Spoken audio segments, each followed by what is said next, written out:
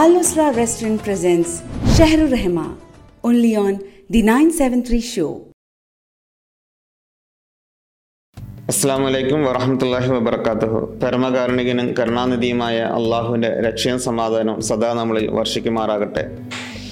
The 973 ഷോയിൽ പ്രിയ പ്രേക്ഷകർ കാത്തിരിക്കുന്ന റമളാൻ ദിന സ്പെഷ്യൽ പ്രോഗ്രാമായ ഷെഹ്റുർ റഹ്മയുടെ പുതിയ എപ്പിസോഡിലേക്ക് ഏവർക്കും സ്വാഗതം. വിശ്വാസിയായ മനുഷ്യന് ഏറ്റവും കൂടുതൽ ആത്മീയ നിർവൃതി നൽകുന്ന മാസമാണല്ലോ റമളാൻ മാസം. അന്നപാനീയ കാമനകൾ ഉപേക്ഷിക്കുന്നത് തന്നെ തഖ്വ എന്ന ലക്ഷ്യം കൈവരിക്കാനാണ്. ആ ലക്ഷ്യത്തിലെത്തിയാലേ നോമ്പ് സാർത്ഥകമാകുകയുള്ളൂ. അടിസ്ഥാന കർമ്മങ്ങളുടെ ഉദ്ദേശ ലക്ഷ്യങ്ങളെ കൃത്യമായി മനസ്സിലാക്കാൻ കഴിഞ്ഞാൽ മുത്തക്കിയായി തീർക്കുന്ന റമളാനിൻ്റെ സാർത്ഥകവും നമുക്ക്, അല്ലെങ്കിൽ നോമ്പിൻ്റെ സാരവും നമുക്ക് മനസ്സിലാക്കാൻ സാധിക്കും. ഷെഹ്റുർ റഹ്മയുടെ ഇന്നത്തെ ഈ എപ്പിസോഡിൽ നോമ്പിൻ്റെ ചൈതന്യം എന്നതാണ് നമ്മളുടെ വിഷയം. ഇന്ന് നമ്മോടൊപ്പം അതിഥിയായി ഈ ഷോയിൽ എത്തിയിട്ടുള്ളത് പ്രമുഖ പ്രഭാഷകനും ഇസ്ലാമിക പണ്ഡിതനും സാമൂഹ്യ പ്രവർത്തനവുമായ ജമാൽ നദ്വിയാണ്. അദ്ദേഹത്തെ സ്വാഗതം ചെയ്യുന്നു. പ്രിയ സുഹൃത്തുക്കളെ, സഹോദരന്മാരെ, സഹോദരിമാരെ, അസ്സലാമു അലൈക്കും വറഹ്മത്തുള്ളാഹി. റമളാൻ വീണ്ടും അതിൻ്റെ പുണ്യ പേമാരി പെയ്യിച്ചുകൊണ്ട് നമ്മളിലേക്ക് സമാഗതമായിരിക്കുകയാണ്. റമളാനിലെ നോമ്പുമായി ബന്ധപ്പെട്ട് നമ്മൾ ശ്രദ്ധിക്കേണ്ടുന്ന ചില കാര്യങ്ങളെക്കുറിച്ചാണ് ഇന്ന് നിങ്ങളുമായിട്ട് സംസാരിക്കുവാൻ വേണ്ടി ഉദ്ദേശിക്കുന്നത്. അതിലേറ്റവും പ്രധാനപ്പെട്ട ഒന്നാണ് നിയ്യത്ത് എന്ന് പറയുന്നത്, അഥവാ ഉദ്ദേശം. ഇസ്ലാമിലുള്ള എല്ലാ കർമ്മങ്ങളും യഥാർത്ഥത്തിൽ ഈ ഒരു നിയ്യത്തുമായി ബന്ധപ്പെട്ടാണ്. ഇന്നമൽ അഅമാലു ബിന്നിയ്യാത്ത്. ഏതൊരു പ്രവർത്തനമായാലും ആ പ്രവർത്തനത്തിൻ്റെ ഉദ്ദേശവുമായി ബന്ധപ്പെടുത്തിയിട്ടാണ് ദൈവം തമ്പുരാൻ അല്ലാഹു സുബ്ഹാനഹു വ തആല അതിൻ്റെ പ്രതിഫലം അത് നിർവഹിക്കുന്ന ആളുകൾക്ക് നൽകുക എന്ന് പറയുന്നത്. അപ്പോൾ നോമ്പ് നോൽക്കുന്നു എന്നുള്ള ഒരു ഉദ്ദേശം നമുക്ക് ഉണ്ടാകണം. അള്ളാഹുവിൻ്റെ പ്രീതി കാംക്ഷിച്ചുകൊണ്ട് ഞാനിതാ ഈ നോമ്പ് നോൽക്കുന്നു എന്ന് മനസ്സിൽ കരുതുക എന്നതാണ്. നിയ്യത്തിൻ്റെ അർത്ഥം അതാണ്, കരുതുക, ഉദ്ദേശിക്കുക എന്നൊക്കെയാണ്. അതോടൊപ്പം തന്നെ നോമ്പിൽ നമ്മൾ ശ്രദ്ധിക്കേണ്ടുന്ന മറ്റൊരു പ്രധാനപ്പെട്ട വിഷയമാണ് നോമ്പ് മുറിഞ്ഞു പോകുന്ന കാര്യങ്ങൾ നമ്മളിൽ നിന്നും ഇല്ലാതെ ആവുക എന്ന് പറയുന്നത്. നോമ്പുകാരനായിരിക്കെ അവൻ ജീവിതത്തിൽ ഒഴിവാക്കേണ്ടുന്ന ഒരുപാട് കാര്യങ്ങളുണ്ട്. അന്നപാനീയങ്ങൾ നമുക്കറിയാം, അതെല്ലാവർക്കും അറിയുന്നതാണ്, എല്ലാവരും ഉപേക്ഷിക്കുന്നതുമാണ്. അന്നപാനീയങ്ങൾ കഴിക്കാൻ പാടില്ല എന്നുള്ളത്, അഥവാ സുബഹി മുതൽ വൈകുന്നേരം മഗ്രിബ് വരെയുള്ള സന്ദർഭങ്ങളിൽ, സമയങ്ങളിൽ ഉള്ളിലേക്ക് വായിലൂടെ ഒന്നും തന്നെ പോകാതിരിക്കുക എന്നുള്ളതാണ്. ഭക്ഷണമായാലും ശരി, വെള്ളമായാലും ശരി, അത് ഇറക്കാൻ പാടില്ല. പക്ഷേ ചില ആളുകൾ കാണാം ഉമിനീര് അതും തുപ്പിക്കൊണ്ടിരിക്കുന്നത്. അങ്ങനെ അതിൻ്റെ ആവശ്യമില്ല. ഉമിനീര് ഇറക്കുന്നത് കൊണ്ട് പ്രത്യേകിച്ച് പ്രയാസമൊന്നുമില്ല, പ്രശ്നങ്ങളൊന്നുമില്ല. എന്നാൽ പുറത്തേക്ക് വന്ന കഫം പോലെയുള്ളത് ഒരിക്കലും തന്നെ നമ്മൾ ഇറക്കാൻ പാടില്ല. അതിലൂടെ നോമ്പ് മുറിഞ്ഞു പോകും. അതേപോലെ തന്നെയാണ് മറ്റൊരു കാര്യം ശ്രദ്ധിക്കേണ്ടത്, ഛർദി എന്ന് പറയുന്നത്. സ്വാഭാവികമായിട്ടുള്ള ഛർദി കൊണ്ട് നോമ്പ് മുറിഞ്ഞു പോവുകയില്ല. എന്നാൽ കരുതിക്കൂട്ടി മനഃപൂർവ്വം ഉണ്ടാക്കുന്ന ഛർദി അത് നോമ്പ് മുറിക്കുന്നതാണ്. നമുക്ക് ഇഞ്ചക്ഷനുമായി ബന്ധപ്പെട്ട് പല ആളുകൾ സംശയം ചോദിക്കാറുണ്ട്. അതുപോലെ തന്നെ ഗ്ലൂക്കോസ് കയറ്റുന്നതുമായി ബന്ധപ്പെട്ട്, മരുന്ന് കയറ്റുന്നതുമായി ബന്ധപ്പെട്ടൊക്കെ ആളുകൾ സംശയം ചോദിക്കാറുണ്ട്. അത് നമ്മൾ ശ്രദ്ധിക്കേണ്ടതാണ്. നോമ്പുകാരനായിരിക്കെ രക്തം കൊടുക്കുന്നത് കൊണ്ട് പ്രശ്നമില്ല. എന്നാൽ ശരീരത്തിലേക്ക് ഗ്ലൂക്കോസ് പോലെയുള്ള, അതുപോലെ തന്നെ മരുന്നുകൾ, മറ്റ് കാര്യങ്ങൾ, ഇതൊക്കെ ശരീരത്തിലേക്ക് പ്രവേശിക്കുക എന്ന് പറയുന്നത് നോമ്പ് മുറിഞ്ഞു പോകുന്ന കാര്യങ്ങളാണ്.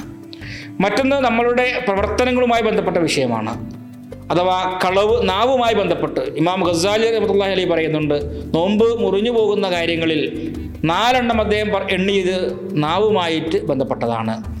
കളവ് പറയുക, ഏഷണി പറയുക, പരദൂഷണം പറയുക, കള്ള സത്യം ചെയ്യുക.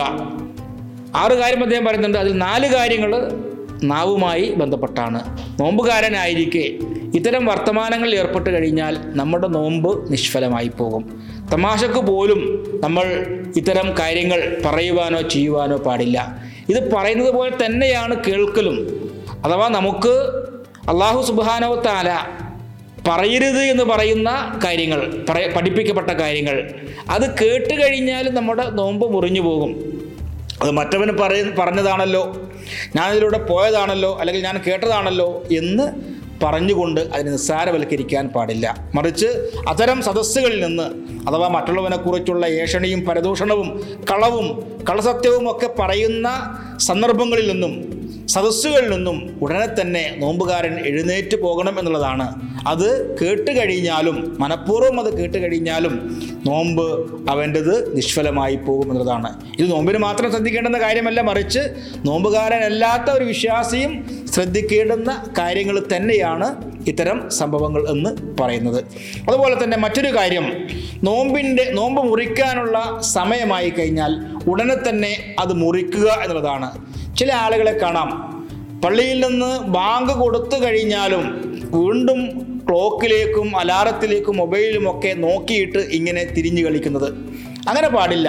സമയം എന്നുള്ളതാണ്. കാരണം ഇസ്ലാമിലുള്ള എല്ലാ ആരാധനകളും അത് കൃത്യമാണ്, അത് സമയബന്ധിതമാണ്. ആ സമയത്ത് തന്നെ, സമയം ആയിക്കഴിഞ്ഞാൽ ഉടനെ, കാരണം അല്ലാഹുവിന്റെ റസൂൽ അത് കൃത്യമായിട്ട് തന്നെ പഠിപ്പിക്കുന്നുണ്ട്. നിങ്ങൾ നോമ്പുകാരൻ നോമ്പ് മുറിക്കുന്ന സമയമായി കഴിഞ്ഞാൽ ഉടനെ തന്നെ അത് മുറിക്കുക എന്നുള്ളതാണ്. പിന്നെ കാത്തു നിൽക്കാൻ പാടില്ല, ഒരിക്കലും തന്നെ അങ്ങനെ ചെയ്യാൻ പാടില്ല. കാരണം ആ സമയം നമ്മൾ ദീർഘിപ്പിക്കുക എന്ന് പറയുന്നത് അത് പ്രവാചക സുന്നത്തിന് വിരുദ്ധമാണ്, അത് ചെയ്യാൻ പാടില്ല. മറ്റൊരു കാര്യം നമ്മൾ ശ്രദ്ധിക്കേണ്ടത് നോമ്പ് പിടിക്കുന്നതുമായി ബന്ധപ്പെട്ടാണ്. അഥവാ അത്തായം കഴിക്കുക, സുഹൂർ എന്ന് പറയുന്നത്.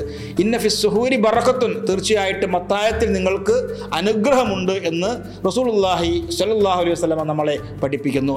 അത് ഒരു കാരക്കയായാലും ശരി, എന്തെങ്കിലും ഒന്ന് കഴിക്കുക എന്നതാണ്. പല ആളുകളെയും കാണാം, രാത്രി നോമ്പ് തുറയുടെ സമയത്ത് ഭക്ഷണം കഴിച്ച് എന്നിട്ട് തറാവിയൊക്കെ കഴിഞ്ഞ് വീട്ടിൽ വന്ന് ഭക്ഷണം വീണ്ടും കഴിച്ച് കിടന്നുറങ്ങി സുബഹിക്ക് എഴുന്നേൽക്കുന്ന ആളുകൾ, ഒന്നും കഴിക്കാതെ. അത് ഒരിക്കലും തന്നെ ചെയ്യാൻ പാടില്ല. മറിച്ച് നമ്മൾ എടുക്കുന്ന ആ നോമ്പ് അള്ളാഹുവിങ്കിൽ സ്വീകാര്യമാകണമെങ്കിൽ, അതിൽ കൂടുതൽ പ്രതിഫലം ലഭിക്കണമെങ്കിൽ അത്തായം കഴിക്കുക എന്നുള്ള സുന്നത്ത് കൂടി നമ്മൾ നിർവഹിക്കേണ്ടതുണ്ട്. അതിന് ഏറ്റവും സൗകര്യമെന്ന് പറയുന്നത് റസൂലുള്ളാഹി സ്വല്ലല്ലാഹു അലൈഹി വസല്ലമയുടെ അത്തായത്തിൻ്റെ സമയമെന്ന് പറയുന്നത് അത് സുബ്ഹിയോട് അടുത്ത സമയമാണ്.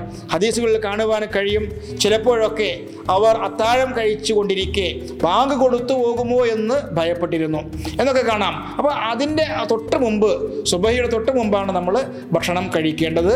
അത് കഴിച്ച് ഒരു 2 റക്അത്ത് നമസ്കരിക്കാനുള്ള സമയം ബാക്കി ഉണ്ടാവുക. അങ്ങനെയുള്ള ഒരു സമയം വെച്ചുകൊണ്ട് നിർബന്ധമായിട്ടും വല്ലതും കഴിക്കുക എന്ന് പറയുന്നത് നോമ്പിൻ്റെ സുന്നത്തിൽപ്പെട്ടതാണ്. അതുപോലെ തന്നെ ശ്രദ്ധിക്കേണ്ടുന്ന ഒരു കാര്യമാണ് നോമ്പ് തുറക്കുമ്പോഴുള്ള ഭക്ഷണത്തിൻ്റെ കാര്യം. നമ്മൾ മനസ്സിലാക്കേണ്ടത്, നോമ്പിൻ്റെ പകൽ വയറ് ഒഴിച്ചിടുകയും നോമ്പിൻ്റെ രാത്രികളിൽ അത് നിറക്കുകയും ചെയ്യുക എന്നുള്ള ഒരു പ്രക്രിയയുടെ പേരല്ല നോമ്പ് എന്ന് പറയുന്നത്. പലപ്പോഴും പല ജാതി അസുഖങ്ങൾ നോമ്പിന് ശേഷം നമ്മൾ റിപ്പോർട്ട് ചെയ്യപ്പെടാറുണ്ട് ആളുകൾക്ക്. യഥാർത്ഥത്തിൽ അത് അശാസ്ത്രീയമായ രീതിയിലുള്ള ഭക്ഷണം കഴിക്കുന്നത് കൊണ്ടാണ് എന്ന് നമ്മൾ മനസ്സിലാക്കണം. അതുകൊണ്ട് തന്നെ മിതമായിട്ട്, അല്ലാഹുവിന്റെ റസൂൽ പറഞ്ഞിട്ടുണ്ടല്ലോ, നിങ്ങളുടെ വയറ് അത് 3-1 ഭാഗിക്കുക. 3-1 ഭക്ഷണവും 3-1 വെള്ളവും 3-1 ഒഴിച്ചിടുകയും ചെയ്യുക. ഇത് എല്ലാ സന്ദർഭത്തിലും ബാധകമാണ്. നോമ്പിൻ്റെ സമയത്ത് മാത്രമല്ല, നോമ്പല്ലാത്തപ്പോഴും അത് ബാധകമാണ്, നോമ്പിനും അത് ബാധകമാണ്. ധാരാളം ഭക്ഷണം കഴിക്കുന്നത് കൊണ്ട് മറ്റൊരു പ്രശ്നം കൂടിയുണ്ട്. നോമ്പിൽ നമ്മൾ കൂടുതൽ ആരാധനകൾ നിർവഹിക്കേണ്ടുന്ന ആളുകളാണ്. കൂടുതൽ ഉത്സാഹത്തോടുകൂടി ചൈതന്യത്തോടു കൂടി നമുക്ക് ആരാധനകൾ നിർവഹിക്കണമെങ്കിൽ നമുക്ക് അതിനുള്ള ആരോഗ്യം വേണം. ശരീരത്തിൽ അമിതമായി ഭക്ഷണം കഴിച്ച് ദുർമേധസ് ഉണ്ടാക്കി ഉറക്കം തൂങ്ങിയിട്ടുള്ള ഒരു ആരാധന, അതിൽ യാതൊരു ചൈതന്യവും ഉണ്ടാവുകയില്ല. അതുകൊണ്ട് ഭക്ഷണത്തിൻ്റെ കാര്യത്തിൽ പ്രത്യേകം ശ്രദ്ധിക്കുക. അതുപോലെ തന്നെ മറ്റൊരു കാര്യം നമ്മൾ മനസ്സിലാക്കേണ്ടത് ഇഖ്ലാസ് എന്ന് പറയുന്നതാണ്. എല്ലാ ആരാധനകളും അള്ളാഹു സ്വീകരിക്കണമെങ്കിൽ അതിൽ അത്യന്താപേക്ഷിതമായിട്ട് ഉൾക്കൊള്ളേണ്ടുന്ന ഒരു കാര്യമാണ് ഇഖ്ലാസ് അഥവാ ആത്മാർത്ഥത എന്ന് പറയുന്നത്. അഥവാ ഒരു ആരാധന അള്ളാഹു സുബ്ഹാനഹു വ തആല സ്വീകരിച്ച് നാളെ പരലോകത്ത് നമുക്ക് അതിൻ്റെ പ്രതിഫലം ലഭിക്കണമെങ്കിൽ അനിവാര്യമായിട്ടും ഉണ്ടാകേണ്ടുന്ന ഒരു കാര്യമാണ് ഇഖ്ലാസ്, ആത്മാർത്ഥത എന്ന് പറയുന്നത്. ഒരിക്കലും തന്നെ മറ്റുള്ള ആളുകളെ കാണിക്കുവാൻ വേണ്ടിയിട്ടോ അല്ലെങ്കിൽ ആളുകളുടെ മുമ്പിൽ മേനിനടിക്കാൻ വേണ്ടിയിട്ടോ ആയിരിക്കരുത് നമ്മുടെ നോമ്പ്.